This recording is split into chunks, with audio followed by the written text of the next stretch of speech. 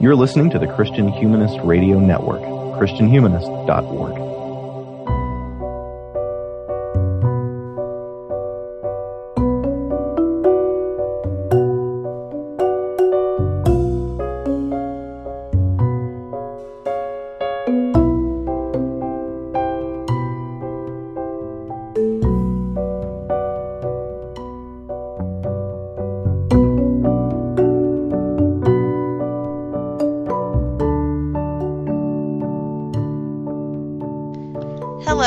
Welcome once again to Core Curriculum, the show where people from the Christian Humanist Radio Network journey together through Columbia University's core reading list. Tonight is Series 3, Episode 3, on the epithalamia of Sappho. And with me tonight is a larger group than usual, which is going to be great. Tonight, I'm Katie Grubbs, and with me are David Grubbs of the Christian Humanist Podcast, Jordan Poss, and Sarah Poss, in her first appearance on the radio network. We're going to get started by going around and letting everyone introduce themselves. We'll start with David, and then I will go last. So, David, tell us who you are. Well, I'm David Grubbs of the Christian Humanist Radio. You already did it. You already did that part. Anyway, I'm on the Christian Humanist Podcast, and when I can, I worm my way into other podcasts when fun topics are going on, and I interview people sometimes on profiles, but not for a while because my book requests have dried up, I guess. Anyways, quarantine. I'll blame it on quarantine. All right, I'm Jordan Poss. I am a frequent guest on City of Man, and not for a while now, but very often on the Sectarian Review, as well as other shows here and there, especially for like Halloween crossovers and stuff. Weirdly, I've been on Book of Nature twice, although I have hardly a scientific bone in my body. But we got to talk about The Shining and Twilight Zone, but that's not what we're talking about today. And I teach history at Piedmont Technical College in Greenwood, South Carolina. And I'm Sarah Poss. This is my first time doing any sort of podcast. And I was invited just because Jordan Poss loves doing podcasts. I teach 8th grade English at a private Christian school in Greenville, South Carolina. Thanks.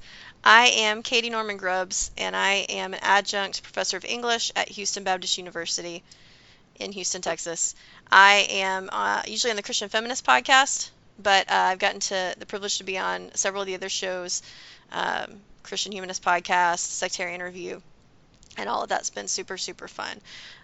Listeners, I'm going to go ahead and explain why there are 4 of us tonight, which is not always the size group that we have. Tonight we're talking about Sappho's marriage poems, and when I realized that our group was myself and my husband David and Jordan, I had the idea to invite Sarah, Jordan's wife, to join us as well. I thought it would be really interesting to get the perspectives of 2 married couples talking about marriage poems. So that's why there are 4 of us this evening. And we're going to go ahead and jump into the actual poetry here in a little bit, but what I wanted to do first is just to talk about what our previous experiences have been, if any, with Sappho's poetry, and I'll start. I will out myself as a Sappho newbie. I had not read any Sappho before preparation to do episode 2 of this very series, which if you're listening in order, you just heard me on that previous episode. And so I'm very, very new to this poetry, and to be honest, don't have a very extensive background in this time period even. So in this particular episode, I'm going to be leaning a good bit on David and Jordan's backgrounds in studying text of the same period, and giving us some really, really good context as we get a little further in. So what about the rest of you? David, what about you? Any background with Sappho? Gosh, maybe a couple were assigned back in a World Lit survey I took as an undergraduate, but I have not encountered them since then. I've never taught them. And so this is definitely one of those texts where I don't feel like I have hardly any kind of edge at all, which is fun. So yeah. I enjoyed it. It's different from other things that I've read in that kind of broader Greek literature sphere, and I'm looking forward to talking about the ways that it's connected to stuff we're more familiar with, and ways that it's not. Awesome. How about you guys, Jordan and Sarah? I'm completely new to Sappho. I was introduced to it when Jordan started reading it a few weeks ago, and he kind of gave me some insight on Sappho. And then I spent the next week or so just thinking, what would people think if they found a word I had written, and would they think it was a poem? But no, I'm very new to it. So I've just been learning a little bit from Jordan and the Penguin Classics that he has, and just talking with him. So I'm really new to this. That makes me sound a lot more experienced than I am. When it comes to ancient Greek poets and Sappho in particular, I've been familiar with her probably going back to certainly early college, maybe high school, but just kind of as a name. I mean, I've got a number of anthologies of shorter Greek lyrics, and she's almost always included. But other than being the only named female poet from the ancient world that we have, or from at least the Greek world, I read through those anthologies many times and never really, none of her stuff ever really stuck. But that's probably just personal bias. I mean, I was always looking for, the inscriptions at the memorials at Thermopylae and things like that. Familiar, like long time acquaintance of Sappho. Finally trying to get to know her a little bit for these episodes. I see what you mean about it. I think that this particular poetry is a little bit hard to hold in your mind because it's so beautifully spare. She says a lot, but in very few words. In the same way that I don't know, it's harder for me to keep something in my mind that doesn't have. It's almost easier to memorize something like a Shakespearean sonnet because there's so much meter there to help to scaffold it, and so many more words. Ironically, it helps me remember it better. Well, let's move into talking about some specific poems. But actually, no, we're not. One more bit of front matter, listeners, before we talk about specific poems. David is going to define for us what is an epithalamion, which is a wedding poem. Well, you just did it. Okay. I'm assuming you have a fuller definition to give than it's a wedding poem, which we already said at the beginning. An epithalamion or an epithalamium, either form is fine. Yeah, it's a wedding poem. The etymology of it is from epi, which is a preposition. Like I don't know, epiphenomena or epi. I don't know, other words that start with epi. Epidermis. Oh yeah, there's a good one. Epidemic. And then, huh? Epidemic. Oh, yeah. Very apropos. Yeah, there you go. Okay. So I guess epi words are really relevant right now. And then thalamus, which means it's an inner chamber. In particular, it is the bridal chamber. It is the place where, after the sort of the ritual formalities of the wedding, the marriage is consummated as part of an extension of the wedding. And that's part of what we need to keep in mind here. We have a very kind of nice division in much of the modern West between what is the wedding and what is the honeymoon. Yeah. And in the ancient world, those two things are much more closely together, sometimes in weird and awkward ways that I don't know if they're relevant, but we'll see. So this is a song that is being said before the wedding chamber, as you approach towards the wedding chamber, as you epi the thalamion, as you epi towards the thalamus, as you're coming towards it, coming to it, coming into it, coming by it. This is a song to celebrate that moment. So it's not exactly "Here Comes the Bride" in the etymology of it, but many of the songs that we're looking at today might strike us as more. This is more "Here Comes the Bride." This is more a wedding ceremony, though some of them are very definitely about the etymology. Thank you. Sorry for giving spoilers for your definition, but you gave a lot more information, which I knew you would, so I felt okay about it. Okay, so we're going to move into talking about some specific poems, and we are going to begin with David's choice, which is LP 44. So David, do you want to give us a very brief kind of description of what's happening in LP 44, and then we can kind of discuss it? Well, before I get into that, I just need to sort of lay out that both Jordan and I made a hard play for 44, and only the fact that my wife is hosting gave me an edge. So,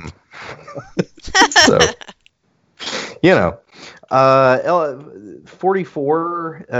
Okay, we should probably say something about this. Apparently, the fragmentary record of Sappho has had different translations and different editions, and the numberings are not always the same. So when we give numbers, listeners, it may or may not apply to what you have access to or what you find. Yes. The text may be the same. The L number, I think is that the Loeb Classics number? I can't remember. Yes, Lobel Page. Oh, okay. Team of scholars who assembled a critical edition of Sappho some time ago. Okay, all right. Well, I just assumed that the L was for the the giant library of matching classical volumes, but no. Anyway, those are the numbers that we're working with. So if your numbers don't match, that is why.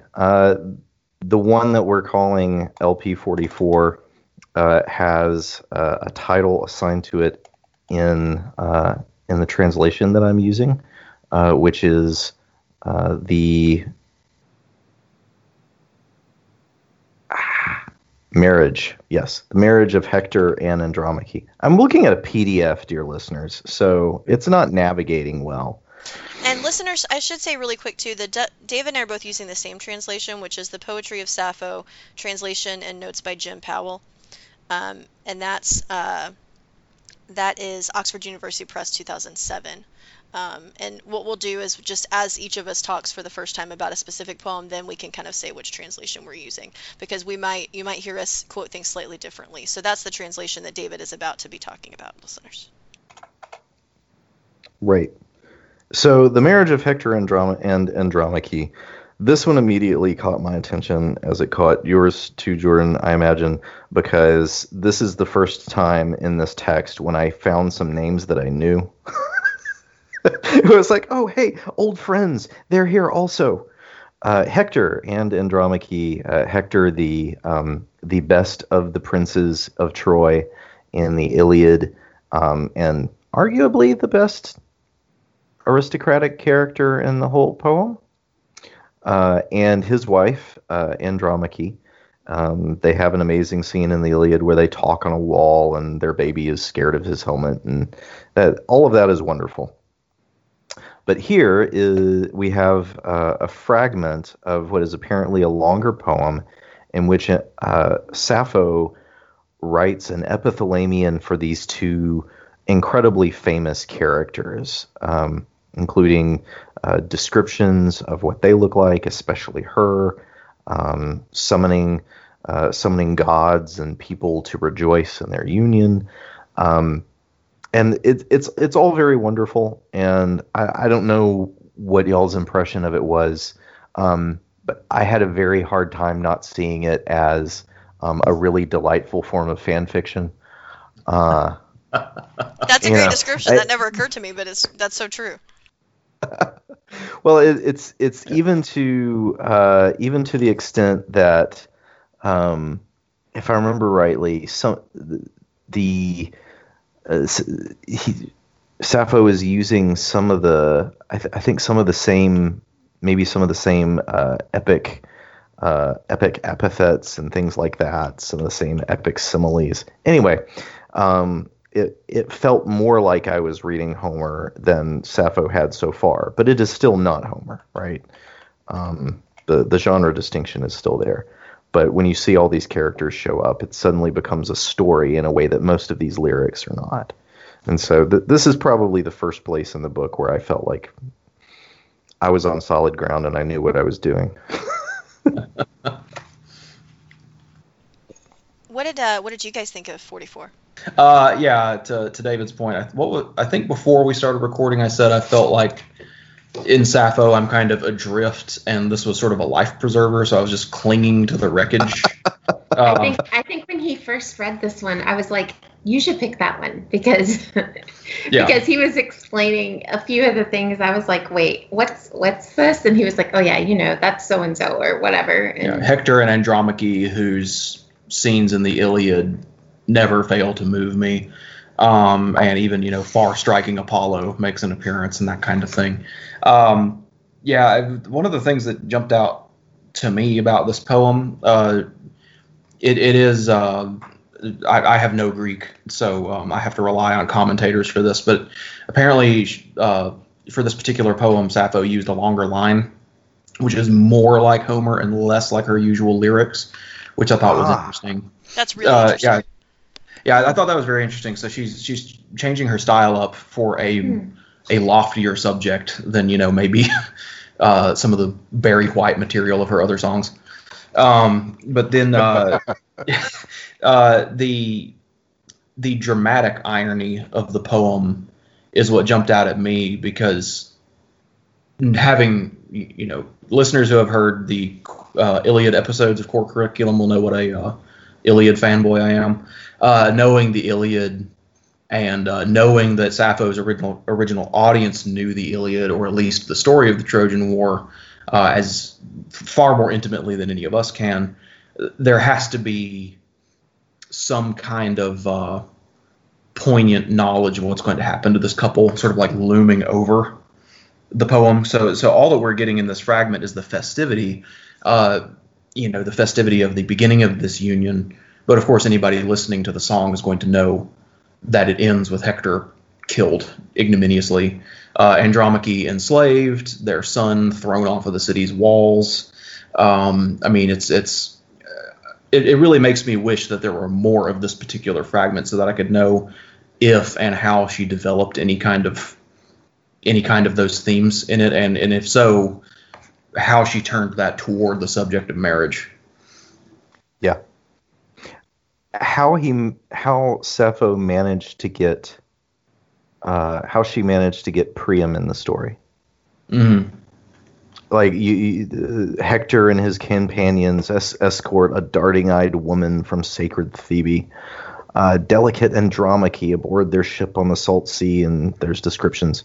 So he said, his father leapt up eagerly, and word went to his friends throughout the spacious city. So there's Priam, right? Mm-hmm. Except here he is the delighted father of the groom, as the groom has shown up with his procession, bringing the bride with them. He's proud, he's happy, he's seeing, in all of those ways that a wedding means for a father, this kind of full circle, right? Now my son will rise up and his sons will have sons in many generations, except we've read the Iliad and we know that's not how that works.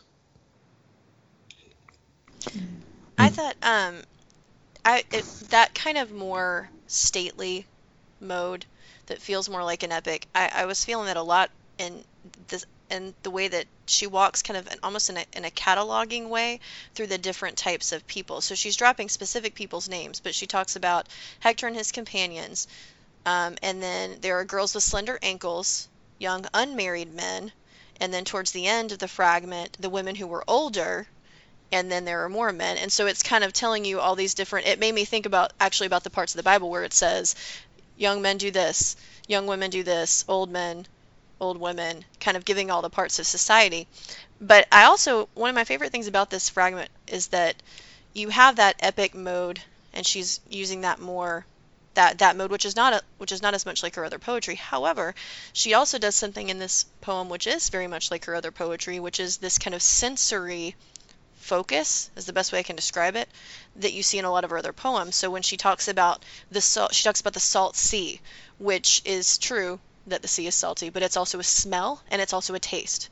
You know how when you're at the seashore, you can taste the salt on your lips.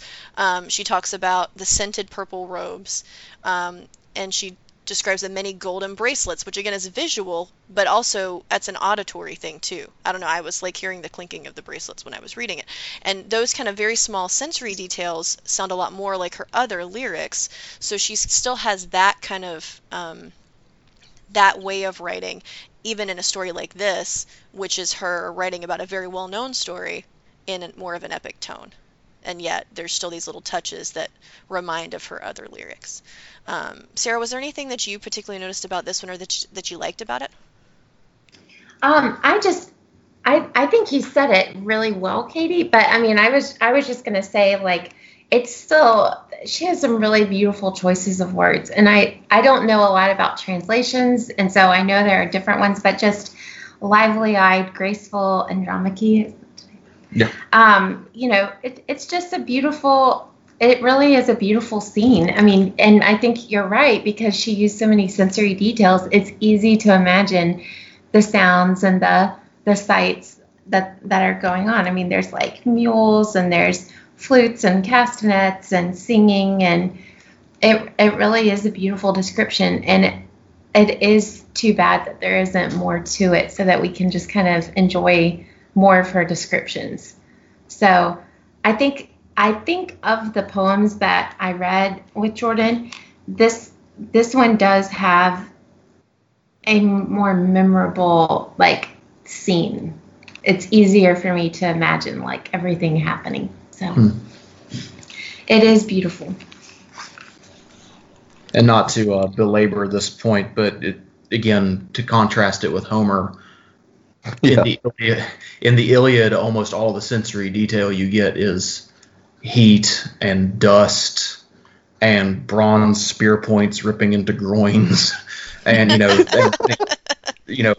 bone splitting and stuff like that. Or the one sensory image I remember from Homer that is positive is his many descriptions of roasting meat.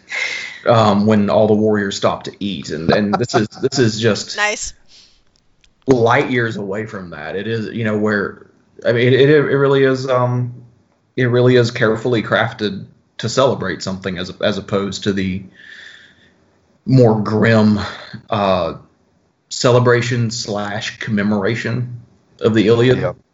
Again, I've got to cling to Hector as a life preserver, but that angle on it did really make it stand out.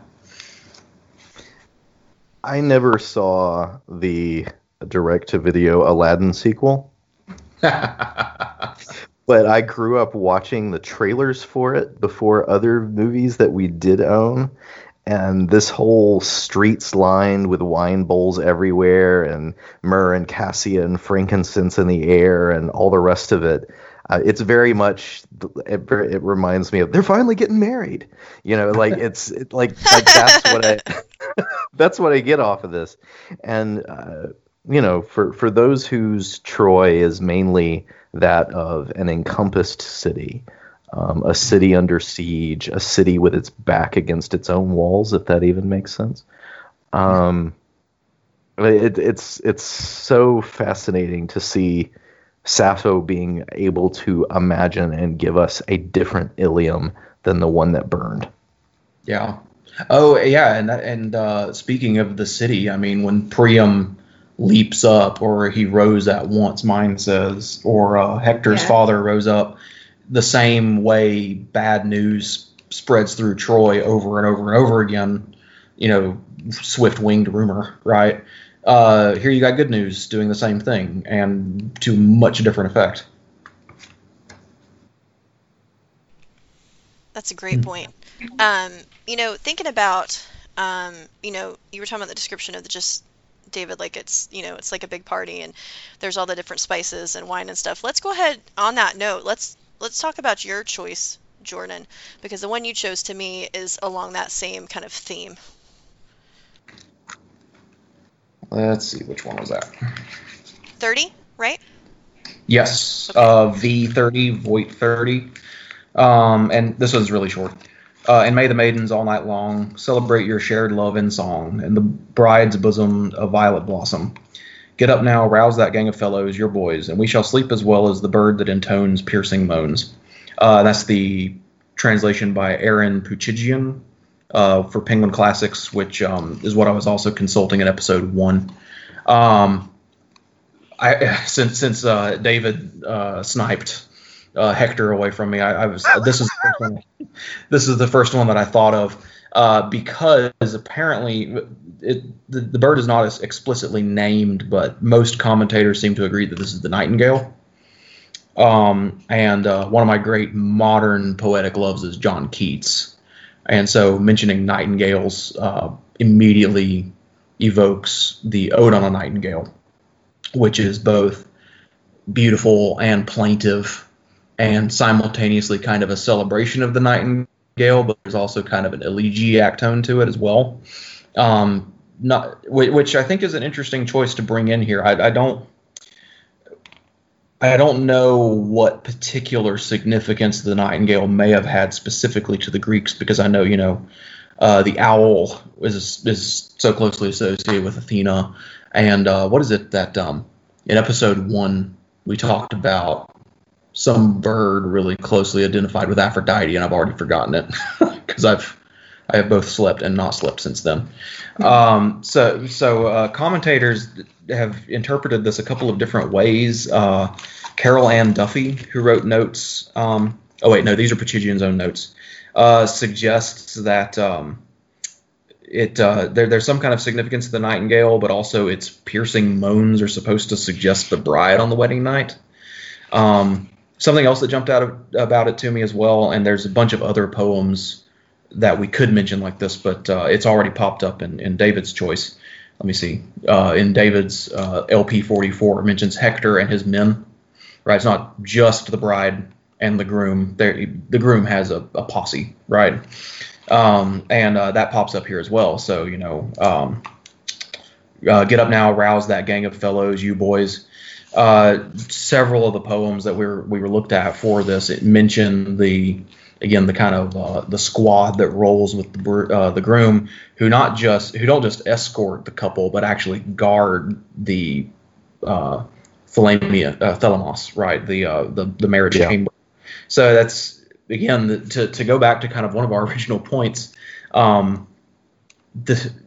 wedding night is way more public in this culture. You actually, some of the stuff that I read to prep for this, it pointed out that these epithalamia were probably sung by children's choirs at the door of the chamber, and I don't know about hearing kids sing some of these songs, especially the ones roof beams and Mars and the size of certain guys' feet and that kind of thing. But so you got a choir of children singing potentially bawdy songs and a bunch of dudes escorting you to the chamber, which may have some kind of I'm of mixed. Go ahead. Well, it is interesting though, because we balk at the idea of having children involved in some sort of in this type of celebration of marriage. But yet, I think our generation, especially in the church, we're recognizing that it's important to celebrate that aspect to an extent, and not make it seem taboo with our kids. Does that make sense? Okay, I don't know if that sounds crazy. It's okay, we need to talk about this. We cannot just make this something that no one talks about and that, we just let kids figure out on their own. But then we also don't want to go to kids singing bawdy songs at a marriage. So because I don't know. We've got to be a balance. We've got to find a balance here. I'm not ready for kids singing songs. Yeah, because some of these are basically bathroom stall boats. Yeah, we don't need that. But it is interesting. The other extreme is something that I think I'm Yeah, some sort of acknowledgement of what the actual purpose of marriage is, and I mean all of these that we've looked at and will look at. I mean, they kind of revolve around one thing. You don't get a lot of there's not a lot of discussion of like the Book of Common Prayer about the purposes of marriage. I mean, that's lifelong companionship and that kind of thing, all of which I think probably are what Christianity has brought to marriage. Because Fidelity. fidelity, things like that. We talked about that some in the Iliad episodes, particularly in regard to Helen and people like that, or Achilles. It's a different world. It's a very different world, and to go back to the gang of guys. I mean, I've read some stuff. That's what I was about to say a minute ago. There's some kind of anthropological explanations of the group of guys, like there's some sort of prehistoric kidnapping ritual, and I'm always a little bit hesitant to read those kinds of assumptions into it. But nevertheless, you've got choirs of people attending the groom and the bride to the chamber, and then a bunch of dudes standing around all night to make sure that everything happens the way it should. I don't know, David, Katie, what did y'all see in this particularly? I mean, this is just 8 lines in my edition. Yeah. A little 7 brides for 7 brothers. A little bit. It made me think there were 2 different things I was thinking about. One is that this particular fragment really emphasizes the youthfulness of all these people involved. So you talked about this gang of bachelors, but it's also maidens, right? It's a group of women, young women who were keeping vigil together. And it made me think too, I think another reason that this kind of tone is a little more absent in talk of weddings nowadays is in part just because a lot of us we're so much older when we get married now. And if you imagine these all as very young people, you have these groups of maidens, these groups of young men, and there's liveliness and high spirits. And so that was one thing I was thinking about. But also this is a custom that persisted for a really long time. I mean, when I was reading this, and thinking about the everybody hanging around while the marriage is being consummated and all that, it made me think of 2 things. It made me think of, weirdly, Marie Antoinette, because I did an episode on Marie Antoinette recently on the film Marie Antoinette. But the kind of custom of observed consummations of royal weddings to make sure that the marriage was consummated. But it also made me think of Martin and Katie Luther, whose marriage consummation was also witnessed by multiple people, not exclusively men. I think there was at least one woman there, but friends of Luther's who observed this. And part of it was because it had been an older tradition, but in a lot of cases, I think one of the reasons that happened too was that they wanted everyone to know that they were really for real getting married. They weren't just saying, "Oh yeah, we're married." It was an attempt to show, to be sex positive, to say, hey, you don't have to do asceticism to be holy. He was a monk, I was a nun, we're getting married, we're really going to have a physical sexual relationship, and we're going to show everybody that this is happening and it's for real. And so that was the other thing I was thinking of. I don't know, what did this poem make you think of, David? It made me think of the parable of the virgins with lamps. Okay. What are the virgins waiting for, right? Yeah. The virgins are waiting for the coming of the bridegroom, for that gang of bachelors to come with the maidens are there keeping the translation that Katie and I are using, maidens all night keeping vigil. Make a song someday of your love and of your violet-lapped bride, right? So, so that they're waiting for everyone to show up so that they can sing, and then here come the bachelors. They're rowdy, and the party's going to go all night like a nightingale. And I really think that was a great point made earlier, that we need to be imagining these as teenagers, basically. Yeah. Yeah. And the rowdiness makes more sense at that point. It's like think prom except marriage, right? Like yes. Yeah. Yeah. Or Yeah. maybe a little bit like quinceañera, where you have these kind of groups of young men and young women supporting in that case the girl who's turning 15. But yeah, that same kind of thing. That's a great point. Yeah, I thought the youth, because that actually came up when we did the Iliad again too, because Achilles at least is a teenager when the Trojan War begins. Oh yeah. So I I mean, always forget that because you at least it's hard for me to completely evict oily Brad Pitt from my memory. Oh no. But yeah, Yeah. he's like, I don't know, 16 or whatever. I don't know. something like that. Yeah. He's not old. No. Yeah, and how old? Sarah was reading about Greek marriage. How old typically was the bride? I mean, I think I'm 15, 14, like really pretty young.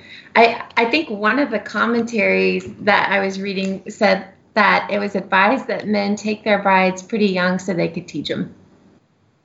Like, let them be of the childbearing age, but pretty young so that you can be the one to teach them good habits.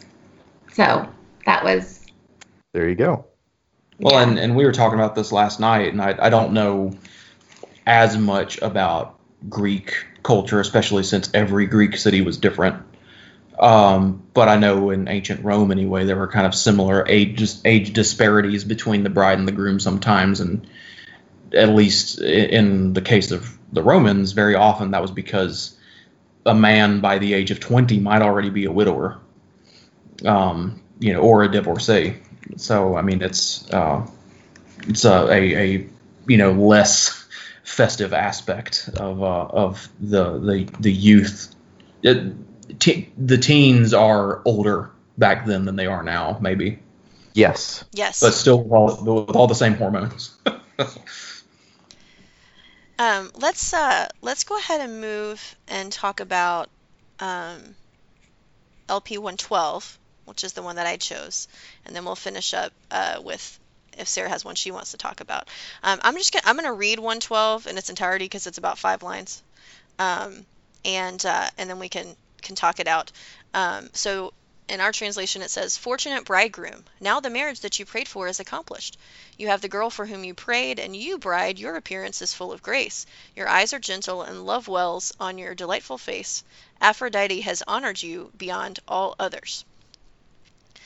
And the thing that struck me the most about this particular poem, at least in this translation, is when I finished reading it, I thought, man, you could sub in God for Aphrodite, and you could read this one at a Christian wedding now. And I don't think anybody would turn a hair about it. The emphasis on praying for the marriage on the part of the bridegroom, praying for this girl, to be given to him, made me and that also the emphasis on gentleness and love. This poem feels very different than 30, right? It feels a little more sweet. A little less sexual, and so that was my first thought. Was just I thought, well, you could just read that at a wedding right now, and but again, you can't, not with Aphrodite. If you throw in Aphrodite, then everybody's gonna go, what are you reading? What is that? Though it would be kind of funny to read the first 5 lines and just not tell anyone that you're reading Sappho or whatever at your Christian wedding. What did you guys think about 112? I'm glad.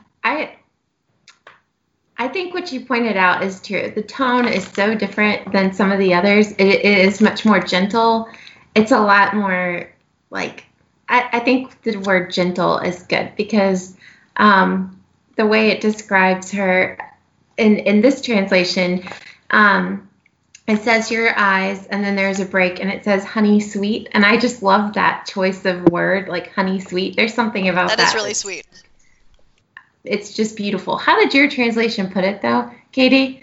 It was like your form is graceful and your eyes, honey sweet. What does yours say? Mine says your appearance is full of grace. Your eyes are gentle. Okay, that's beautiful too. But honey sweet. Just I like honey sweet. That's a little more evocative to me. Yeah.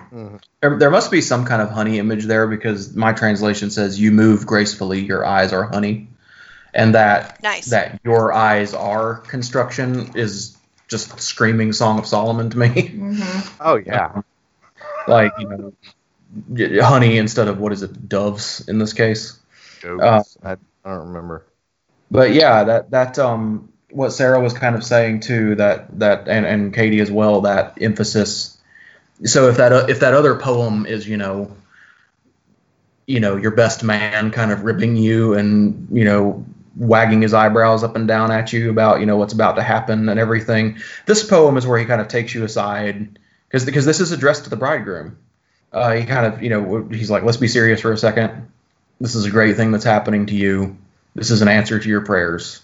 The bride is whom you wished for, and that's the second part though. Like, is that speaking about to the bride? That's addressed. That part, yeah. The second half of this is addressed to the bride. Mine divides those two parts into separate quotations.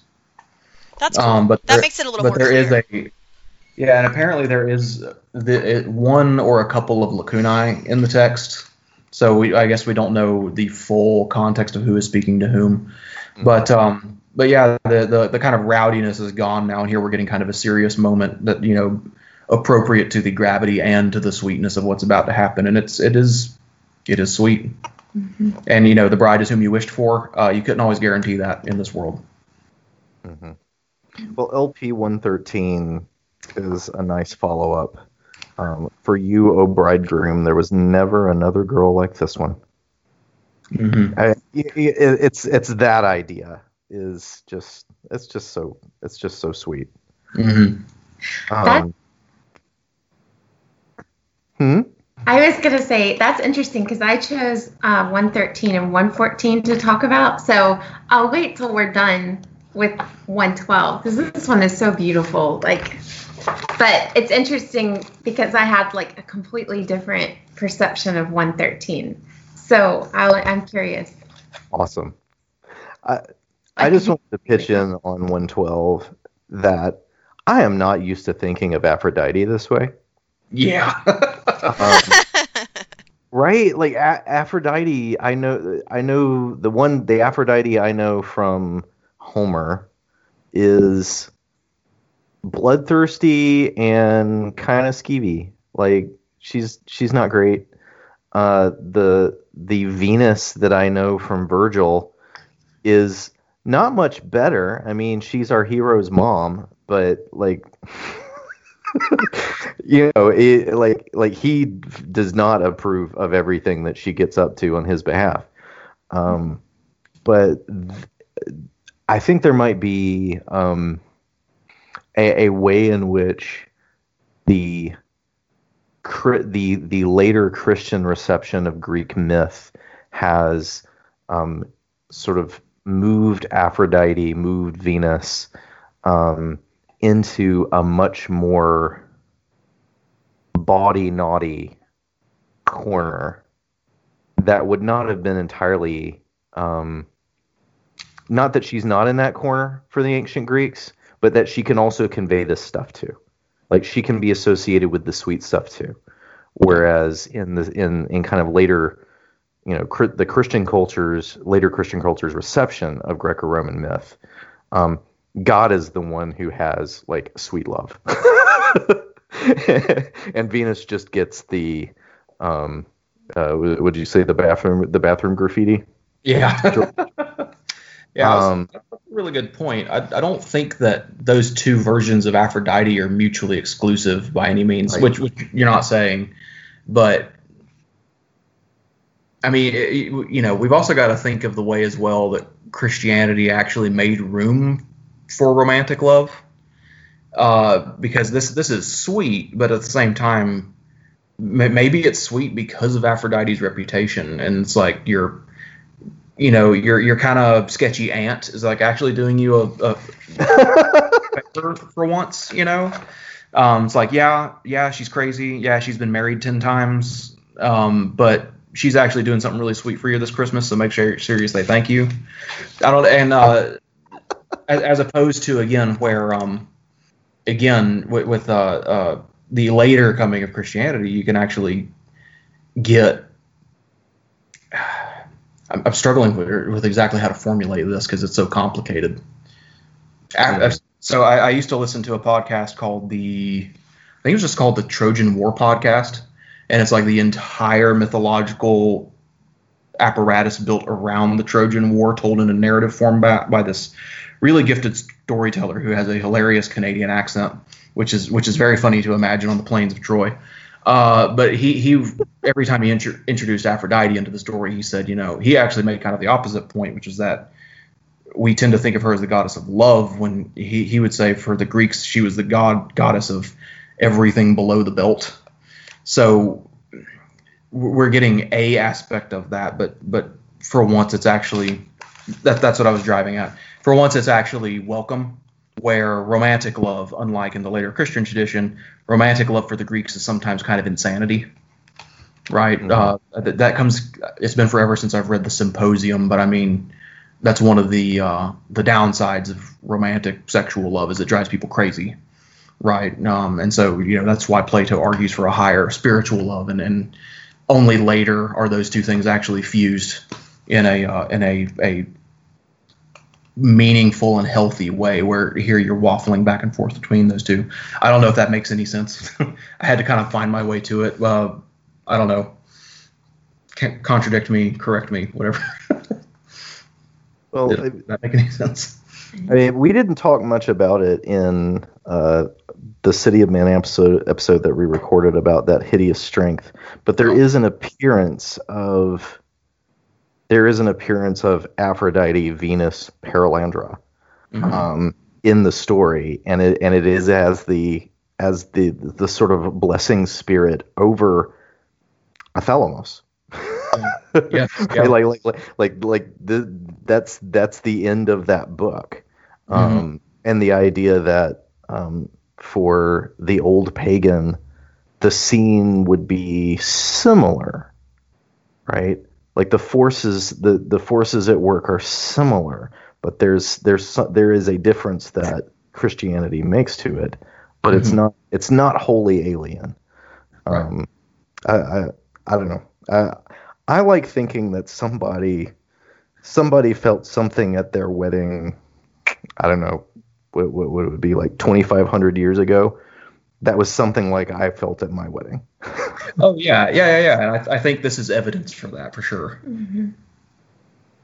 Which, and maybe that's as good a place as any, and maybe we've already said it and we don't have anything more to say, but what do you, taking kind of, well, no, really quick, actually, before I ask that question, Sarah, I want to hear what you have to say about 113 and 114 before I ask the next question, because I think that we need to hear about those two before we kind of do a little bit of a gathering up of all of our thoughts. So what did you think about 113 and 114? Well, I'll start with 113, and it is so short. It says, "For never, bridegroom, was there another girl like this." And when I first read that with Jordan in the Penguin Classics, I read the commentary on the side, and it said that the speaker is like a salesperson who is kind of like persuading the groom, I don't know. It just says that he's like a salesperson. The speaker's like a salesperson who's pointing out the age of this bride.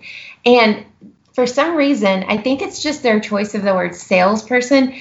Sales and wedding, like, that's something I have a hard time with. But yet that was, like, not sales, but like family agreements and dowries and everything. It's just such a foreign concept to me that I automatically, like, red flags go up. Like, what? You're persuaded, you're selling. But I don't think that's what the commentary meant. It's just that it flavored how I looked at it. I didn't see it as like this sweet, hey, look at this. There's no one else like this. Instead, my whole like view on it was just sort of flavored by that idea of a sale, like a purchase, and I just kind of struggled with that. Like, once David said it like that, I was like, oh, that does sound really nice. Why did I think it was such a? Why did I don't have a footnote. Why did I have this jaded? But I really had a jaded feeling about it. I was like, oh, And then I read 114, and it was like, virginity, virginity, where have you gone? You've deserted me. Never again will I come to you. Never again will I come. And I guess the reason I thought of those two together is because the idea of youth and purity is important in this culture. And those ideas are still like themes today, like youthfulness and, some idea of virginity that is still like a really big deal today, and I thought the tone for 114 was really interesting too, because I think as a woman too, I mean, that's just, once it's gone, honey, and like, I mean, there's no going back. Like the responsibilities that weigh on you and your world is changed, totally. I don't know what the tone is intended to be. I don't know what Sappho, is it regret? Is it just like sadness, almost like mourning for something that'll never be there again, but we're moving on? I don't know. But I thought the two of them together, just because they both show this like there's a prize, the prize element is youthfulness, purity, innocence.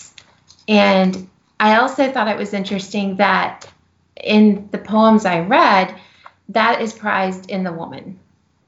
It never comes up like, oh, look at these guys that are, I mean, maybe they're out there. Y'all would know more than I would, but it seems as though like that is valued in the women. And I thought that's interesting because in our culture, I feel like that's a lot of the conversations you hear. It's pretty valuable.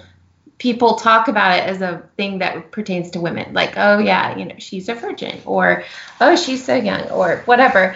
But no one's talking about, I mean, nobody says that about the men. Does that make sense? Yeah, I mean, absolutely. Okay, I'm not trying to step on toes or anything. I'm just saying, no, it's 40-year-old virgin was kind of a big deal because nobody, I mean, That makes perfect sense. And you're totally right. I think that 113 really depends on who the speaker is, and we don't know who the speaker is. So you're right, David. Yeah, David's right. Our edition we're reading is literally just the poem text, no footnotes of any kind. So we're kind of flying blind. I had no idea about that kind of idea of that this is maybe an attempt to persuade the groom that this is the right girl. And I don't know. I'm like, where do they...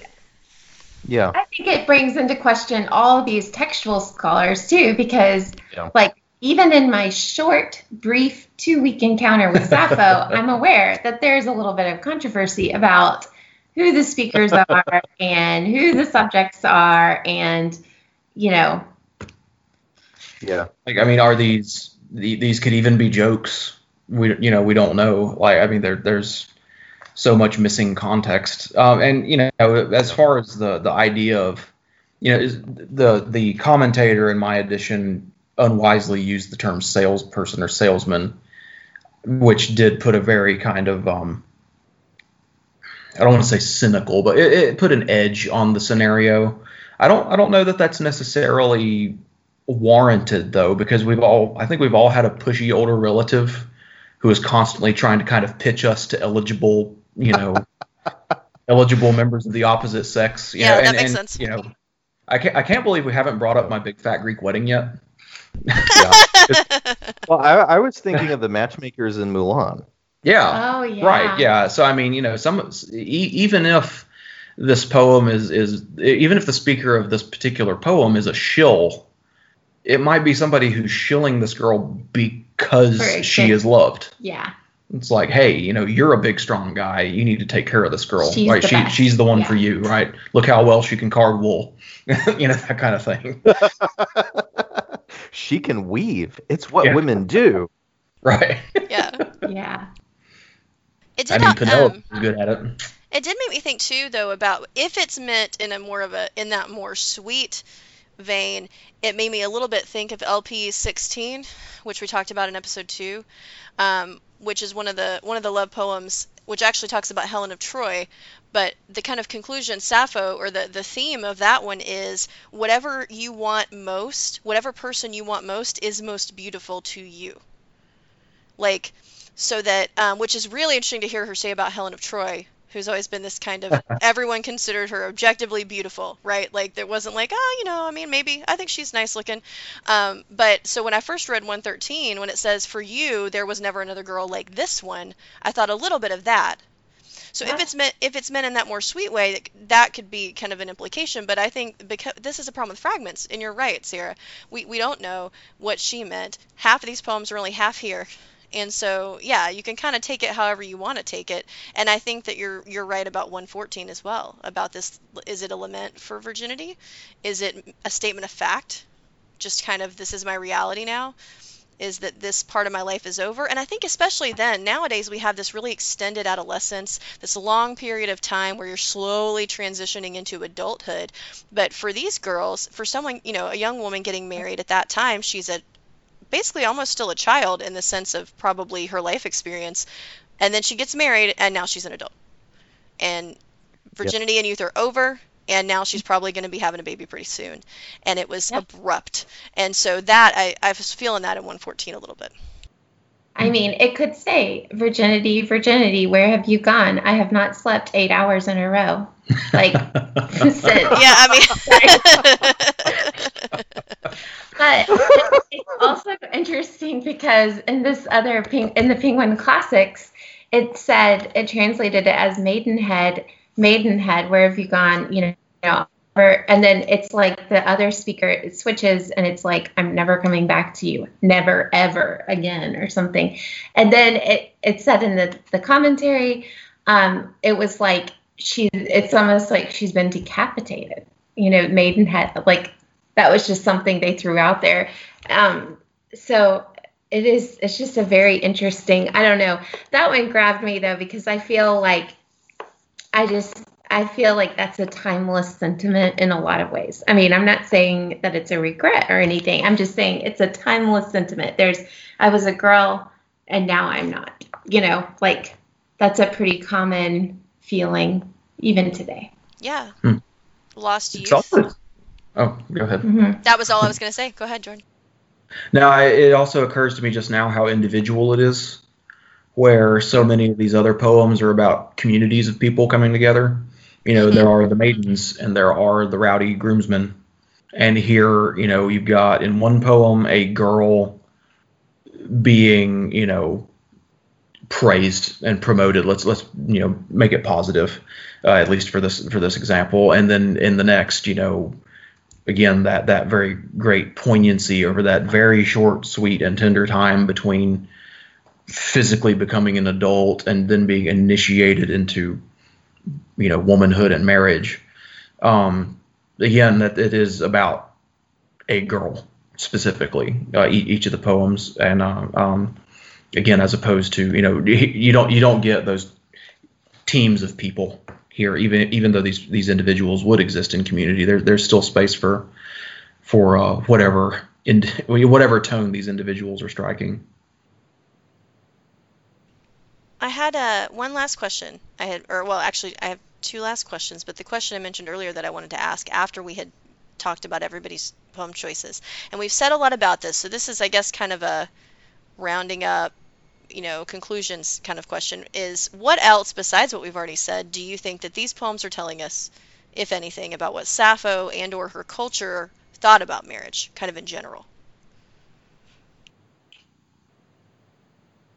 Okay, I felt, after reading these poems, I felt overwhelmingly like youth, innocence, purity were highly valued. And I felt like that was the one thing I could take away from the poems we read. There were so many unknowns, but I knew for sure that a young bride who is a virgin is something to be greatly desired. And there were a lot of other beautiful things, but that was something I really took away that was very special. I guess two things jump out at me, and I've already talked about the kind of the community built into these songs, and that should point us toward the sacredness of marriage. Because I mean, it is a sacred event. The gods are present. We have invoked them through these songs, and we are asking Aphrodite and Hymen and these various other gods to come down. Apollo and Ares to attend to the man. These goddesses of marriage to attend to the woman. And again, that is a communal affair, but it is also a sacred affair. And with that in mind, I feel like I'd be remiss if I didn't at least mention a recurring theme in some of the poems we kind of avoided, but anatomy, to put it delicately. I try to emphasize to my students that call Christianity a patriarchy all you want. Ancient Greek and Roman religion was very often phallus, like literally phallus worship. I mean, just get on Google Earth sometime and get on Street View in Pompeii and start looking around. 10-foot statues of various items in the center of Greek city village, Greek village squares and things like that. That is an element at play here that I don't want to ignore. Even though, again, in their own ways, there was a lot of there was a lot of the same identifiable emotions and sentiments bound up in it, in the same, because this is a sacred and a community event, and I think that's the bridge across some of these other more obvious chasms like that. As much, it's. I mean, in some ways, it's like today. These are the songs people would be singing as they bar hop the night before. It sort of made me think of that. Yeah, I mean, a number of them are comparing the groom's manhood to Mars, and you gotta build an extension onto the house to make room for it, and that kind of thing. And it's crazy. Yeah, so I mean, I don't want to avoid that aspect of it, but again, sorry. Is this the first "Raise the Roof" lyric? Seriously. I didn't realize it, but this is where J.D. Salinger got the title "Raise High the Roof Beam Carpenters," which there you go, casts The Catcher in the Rye in a weird new light. It's particularly interesting to find that stuff in Sappho too, because most people, all they know about Sappho is that she we don't know everything, right? There are so many question marks. Her relationships were mostly with women. So it's really interesting to find those kind of really precise anatomical, metaphors and all this kind of stuff. I mean, it's just kind of funny. It's not what you would expect to find when you think, I'm going to sit down and read some poems by Sappho of Lesbos. That's not what you're expecting to find. David, did you have any comments, David? Well, she's one of the things that I think will help us with that particular expectation, Katie, and it plays into some things that we've been saying since the beginning, which is that Sappho sees marriage as she sees her poetic work as a whole, as part of the whole culture. Yeah. She, as a poet, is working within her community. She is writing the kinds of songs that her community makes use of in these real and concrete ways. Yeah. All right. So she's, Sappho is not like, I can only write the kind of love songs that I would personally feel with my feels. Which, again, there's all of these questions. But she is a very personal lyricist. She's a very intimate lyricist. There's a lot of her in her poetry, but she is also a poet in a community, and she is presenting not just the marriage and the wedding, but also the songs of the wedding as reinforcing that sense of whole community. I mean, we talked earlier about the wedding bumping up into the honeymoon in a way that makes us uncomfortable, but it is also bumping up into, the bachelor party. Yeah. In a way that makes us uncomfortable too. Or the bachelorette party, or what was it they call it in Death in Paradise? Hen party. A hen party? Yeah, or a hen do. The hen do is what they're always. A hen do. Yeah, which it sounds ridiculous, but yeah, David and I love this British series Death in Paradise, and there's at least 2 episodes that involve bachelorette parties because the whole series takes place on a Caribbean island, so there's always groups of bridesmaids showing up to party. I've seen like one episode of that, and I did really like it. I just never found it again. It's out there. Yeah. Um, Well, yeah, got a little bit of time on my hands, so I might look for it. check it out. One last question, then we need to go because we're a little over an hour. My last question, and if you guys don't have an answer for this one, that's fine too, but if you do, awesome. Have you read any other epithalamia? And if you have, how do these poems by Sappho compare to any of those others that you may or may not have read? Well, we were talking about Song of Solomon. That's something, I mean, it's a beautiful example of a marriage poem. And what were a few of the others we mentioned?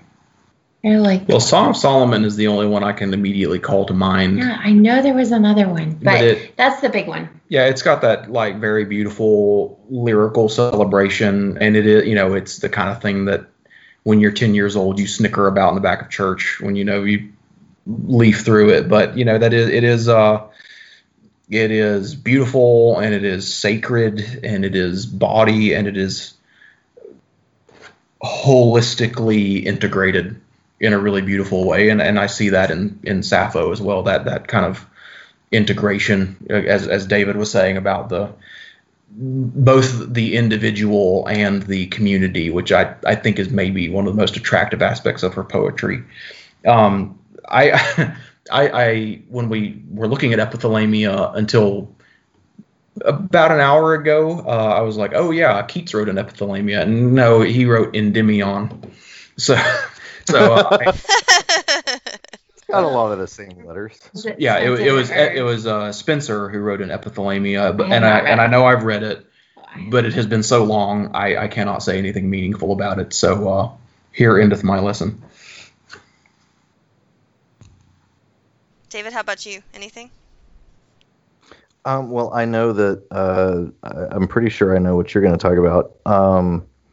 But for those of you who are looking for a version of Song of Solomon that isn't going to make the middle school boys snicker, it's Psalm 45, which is a royal wedding song, and it has some of the same notes, particularly about the beauty of the bride. That are in this, but also Spencer's Epithalamion, which it was actually written in honor of Spencer's own marriage. It's part of a poetic pair, the Amoretti or the Little Loves or Little Love Songs, a sequence of sonnets which are sort of about his courting of his wife, and then the Epithalamion, which sort of counts down the hours till the wedding, and it's very much of this poetic groom contemplating every aspect of the day and nature, and the things that are around him, and calling all of it to rejoice with him. It's wonderful stuff. And that is one of the differences here, is that Epithalamion is very much embedded in the persona of the bridegroom. Something similar in Song of Solomon. We have the lover and the beloved. We have the man and the woman in the Song of Solomon. But then we also have that chorus of virgins who pipes up every once in a while. Like they're hiding in the corner, and they come out when it's their turn. But I find it interesting, kind of looking at those alongside of Sappho, the ways that Sappho is always speaking to the people who are in the wedding party, but we don't always hear their voices, with the exception of the poem that you gave us, Sarah. Thanks. The one that I thought of when we were reading all of these, the poet that I thought of was John Donne, because I feel like in a lot of ways there's nobody like Donne for combining sweetness and just some super shady descriptions into the same poems. And the one that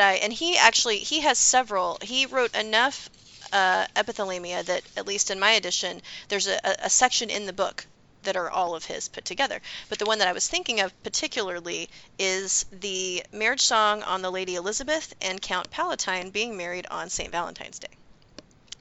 And I was thinking of it because it has those same aspects. You've got two individual people, but it's also very much a community type of situation because he's writing about a royal wedding. So it's something that the entire kingdom is interested in, participating in, viewing, parts of it happen with processions and things. And so in that way, it's very public. The language is very beautiful. And he's actually speaking to, the poem begins, "Hail Bishop Valentine, whose day this is." And so that's kind of interesting. He's not speaking to the bride or the groom, but, and the whole point of this poem is talking about why is everyone being so slow? We need to get to the wedding so that we can get to the wedding night, and that's the whole poem. And so, he talks about, why is the bishop, why is he being so slow? Why do you two walk so slowly paced in this procession? And then later he says, night has come, and yet we see formalities retarding thee. What mean these ladies, which, as though they were to take a clock in pieces, go so nicely about the bride? A bride before a good night could be said, should vanish from her clothes into her bed, as souls from body steal and are not spied. And so, it's very, he kind of takes a long time to say something very simple, which is why is all this taking so long?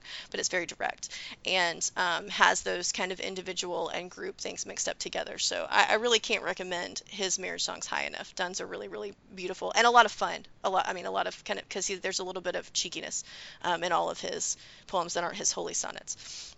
Well, listeners, thank you for sticking with us through this meandering but really, really fun and in-depth discussion of Sappho. Thank you to David, Jordan, and Sarah for joining me to talk about it, even though, again, as stated, I'm new to this whole kind of thing with Sappho poetry. But listeners, keep listening through because this is not the end of our series on Sappho, and join us next time. Core Curriculum is a production of the Christian Humanist Radio Network, and you can find show notes for this episode and other episodes in this series and in the other series on the blog at christianhumanist.org. You can also follow the Christian Humanist Radio Network on Twitter at CH Radio Network. Kristen Filippic is our publishing liaison, and thanks again for joining us for this edition of Core Curriculum.